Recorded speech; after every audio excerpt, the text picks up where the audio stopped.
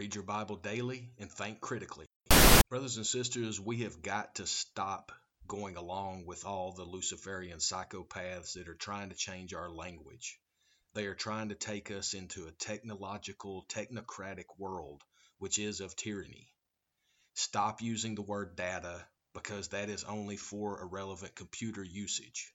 Stop using the terminology that they keep pushing us. Information is the word that they are trying to replace now with data.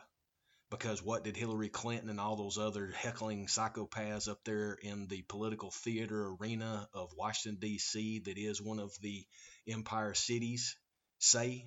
She said that we are in an information war.